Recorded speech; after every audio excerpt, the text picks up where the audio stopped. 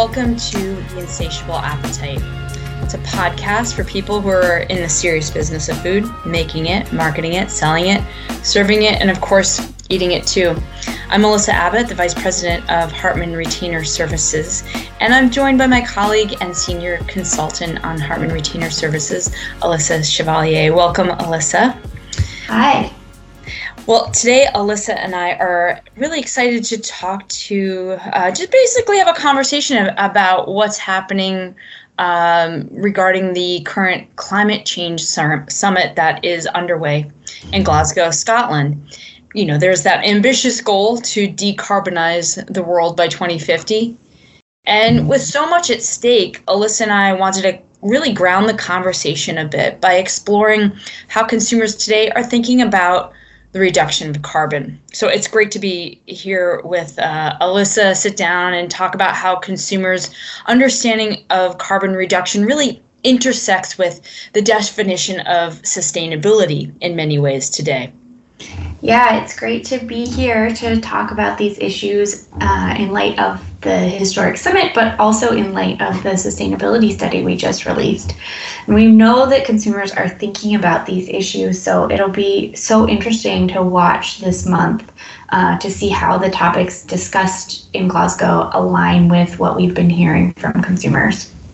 Yeah, exactly. And what's really exciting too is that you were a lead researcher on our newly released sustainability study that just came out, a fantastic study. So it's even more exciting to get a deeper insight into some of the nuances that you have gleaned. And, you know, let's just telescope out a little bit. So how, Alyssa, are consumers even defining sustainability today? Yeah, so we've seen some interesting changes as we've been tracking this. So compared to 2013, consumers are increasingly assigning meanings to the term sustainability that touch on different environmental issues. So we see both pretty general things like environmental friendliness, as well as much more specific ideas like reducing the carbon footprint or eating less meat. And on the other hand, we've seen those really literal interpretations, like the ability to last over time, dropping away very sharply. So we've seen how strongly this term sustainability is now really closely tied to these types of environmental ideas. Yeah, it's really becoming so much more expansive. And one type of claim becoming increasingly widespread is those promising carbon neutrality. And we're finding that the term neutrality, it might not even be sufficient in the eyes of consumers, regardless of the fact that it's showing up on all kinds of packages and messaging campaigns these days. And so some companies, they are actually responding with new claims that are, in a lot of ways, they're helping to contextualize the concept, you know, of reducing carbon or drawing down carbon. So thinking about our recent sustainability report, you know, Alyssa, what do consumers feel that some of the carbon claims companies are making these days reflect in some, do they think they maybe reflect an element of greenwashing?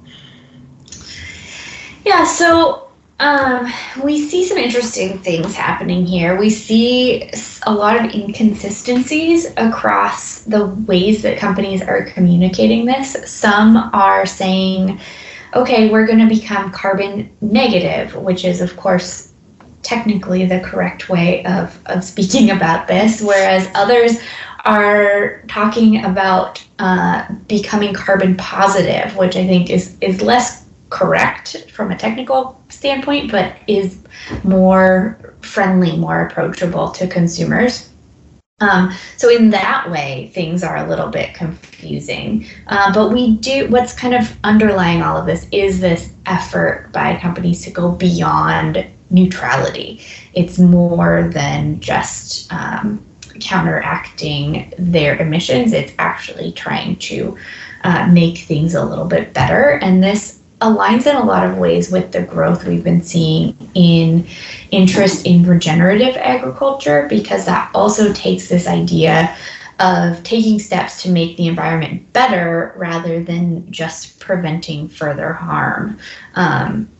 And of course, those ideas are tied together in other ways, like sequestering carbon in the soil as well.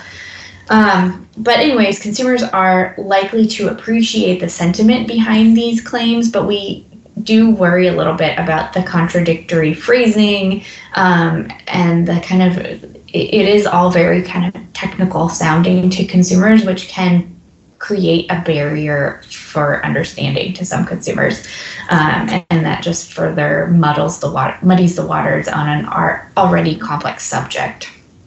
Yeah, it is pretty complicated in terms of a conversation in the understanding of it, even for us to understand it, those of us in the industry, and this idea of drawing down carbon negative, as you mentioned, carbon positive, not necessarily being technical, but makes consumers in some ways feel better because it's like positive, right? So this idea of the complicated surrounding issues, consumers are really expecting companies, though, to be more transparent, not just about these carbon initiatives, but what we have been hearing from consumers is that they really want to know what companies are doing, right? What they're doing, not so much about, we're going to be carbon neutral or, whatever the term that they choose to use by 2050, for example. That's great, is from what we are hearing from consumers. However, they want to know what the progress is that they're making along the way. They want to know about the setbacks along the way that companies are facing. It's an interesting time, too, because there is so much unknown. And so that's where the consumer is like, let us know where you're having challenges so we can trust you, essentially, and ground that conversation of carbon into literally, the ground, the soil.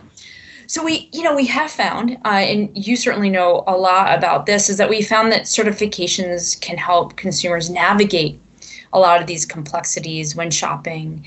And with that, it's pretty compelling that of the 39% of consumers who claim to know something about the certified carbon label, 68% say it makes them more likely to actually buy a product. I found that to be very fascinating. Yeah, and that 2/3 or so also includes 29% who say that that certification makes them much more likely to buy a product. So it does have quite a significant impact on those consumers, at least those consumers who know about it. And what's really interesting here is that trust in companies often really does depend on these types of external verifications of claims and practices. So non-verified carbon neutrality claims are going to increasingly be less likely to be trusted by consumers. But on the other hand, these third-party certifications are really a means that consumers can use to corroborate claims about sustainability and about carbon. On the other hand, of course, there are so many of these certifications out there, and sometimes consumers don't really know which ones are from third parties and which ones are maybe not. And that does kind of limit the amount of knowledge that the average consumer can have about any given certification. But when they do understand a certification, it does typically increase their purchase likelihood. And more engaged sustainability consumers in particular are more likely to believe what companies say, but they also are holding them to higher standards. 92% of them are looking for third-party certifications to verify claims that are being made on pack or otherwise. Well, it certainly is clear, right, that claims are a very important part moving forward. It's just how we think about how they're used, and that 30 parties, benefit of, having the backing of how those claims are being made, what the third-party certification is all about. So that's certainly something that will be important for companies to look at moving forward. And, when we think about carbon claims and, even going beyond carbon claims, it seems that consumers, particularly, as you mentioned, those more engaged, aware, they're thinking about sustainability and topics around sustainability a little bit more. Well, so these consumers, they're resonating with cues, right, that can be perceived as maybe more tangible than a carbon claim on its own, or, if you buy this product, we will plant a tree. So I'm wondering too, like what you found while you were doing the research for the sustainability study, that regenerative agriculture has been a pretty hot topic these days. What role does regenerative play in the conversation of drawing down carbon for consumers? Yeah, so I mentioned this a little bit before, but consumer expectations and hopes around environmental and social responsibility are shifting more towards a sort of proactive approach. So in terms of the environment, as they're seeing these signs of degradation to the environment or other problem areas more and more visibly, consumers are increasingly not convinced that the idea of sustaining this present state is sufficient. They instead really see a growing need for efforts to go beyond sustaining what we have and actually restoring the environment to a better state than it's in now. And so this idea is certainly reflected in the growing interest in this idea of regeneration or regenerative agriculture as kind of an alternative or an addition to sustainability. So we do see that interest in regenerative agriculture is on the rise, but the idea of regenerative agriculture specifically drawing down carbon is probably beyond the understanding of most mainstream consumers in any case. We asked about specific areas of this type of agriculture that were of interest to consumers, and we found that it's those big picture ideas that are associated with regenerative, like ability to reduce carbon dioxide in the atmosphere, or even the ability to slow climate change. That's the stuff that's really interesting or appealing to consumers. But just like we talked about with the need for claims that are verified, consumers are also going to be increasingly looking for some kind of proof demonstrating the link between these regenerative practices and their actual impact on those bigger picture issues. So that's going to be kind of a balancing act. That's an interesting point that you just made there. And I've been looking at a lot of over the last few years, the amount of products out there in the marketplace that reflect regenerative agriculture claim. Certainly the last few years, they've been a little bit fewer and far between. And now this last year, as we approach 2022, it's very interesting to see how many more products, foods, beverages in the CPG space are claiming regenerative. So what's interesting too is that some of them go to some pretty significant lengths to provide some proof points, right, about what it is that they're doing that would qualify as regenerative, knowing at this point now there's not a lot of guidelines that would indicate like what you need to do to be able to put regenerative, unless it's like the regenerative organic seal. There's not a lot of guidelines yet. Okay. Right. So with that too, it's really interesting to see that there have been a lot of products that are just showing up with like grown regeneratively and not a lot of additional information. So we would suggest too, of course, to any companies that would be interested, manufacturers that are engaging with using regeneratively grown ingredients, to make sure that you're talking about how it got that way, make sure that there's something, within your messaging that would indicate what that means. And that, again, that goes back to that idea of grounding it for the consumer. There's another topic too, when we think about sustainability and the summit going on right now and other ways to draw down carbon, essentially, it makes me think about upcycling. And, this is something that's seemingly a little bit more of a positive spin on food waste. And it does help to inspire a little more confidence in consumers that are seeking brands that go beyond a new carbon neutrality claim. Have you found that to be the case, Alyssa, in your research?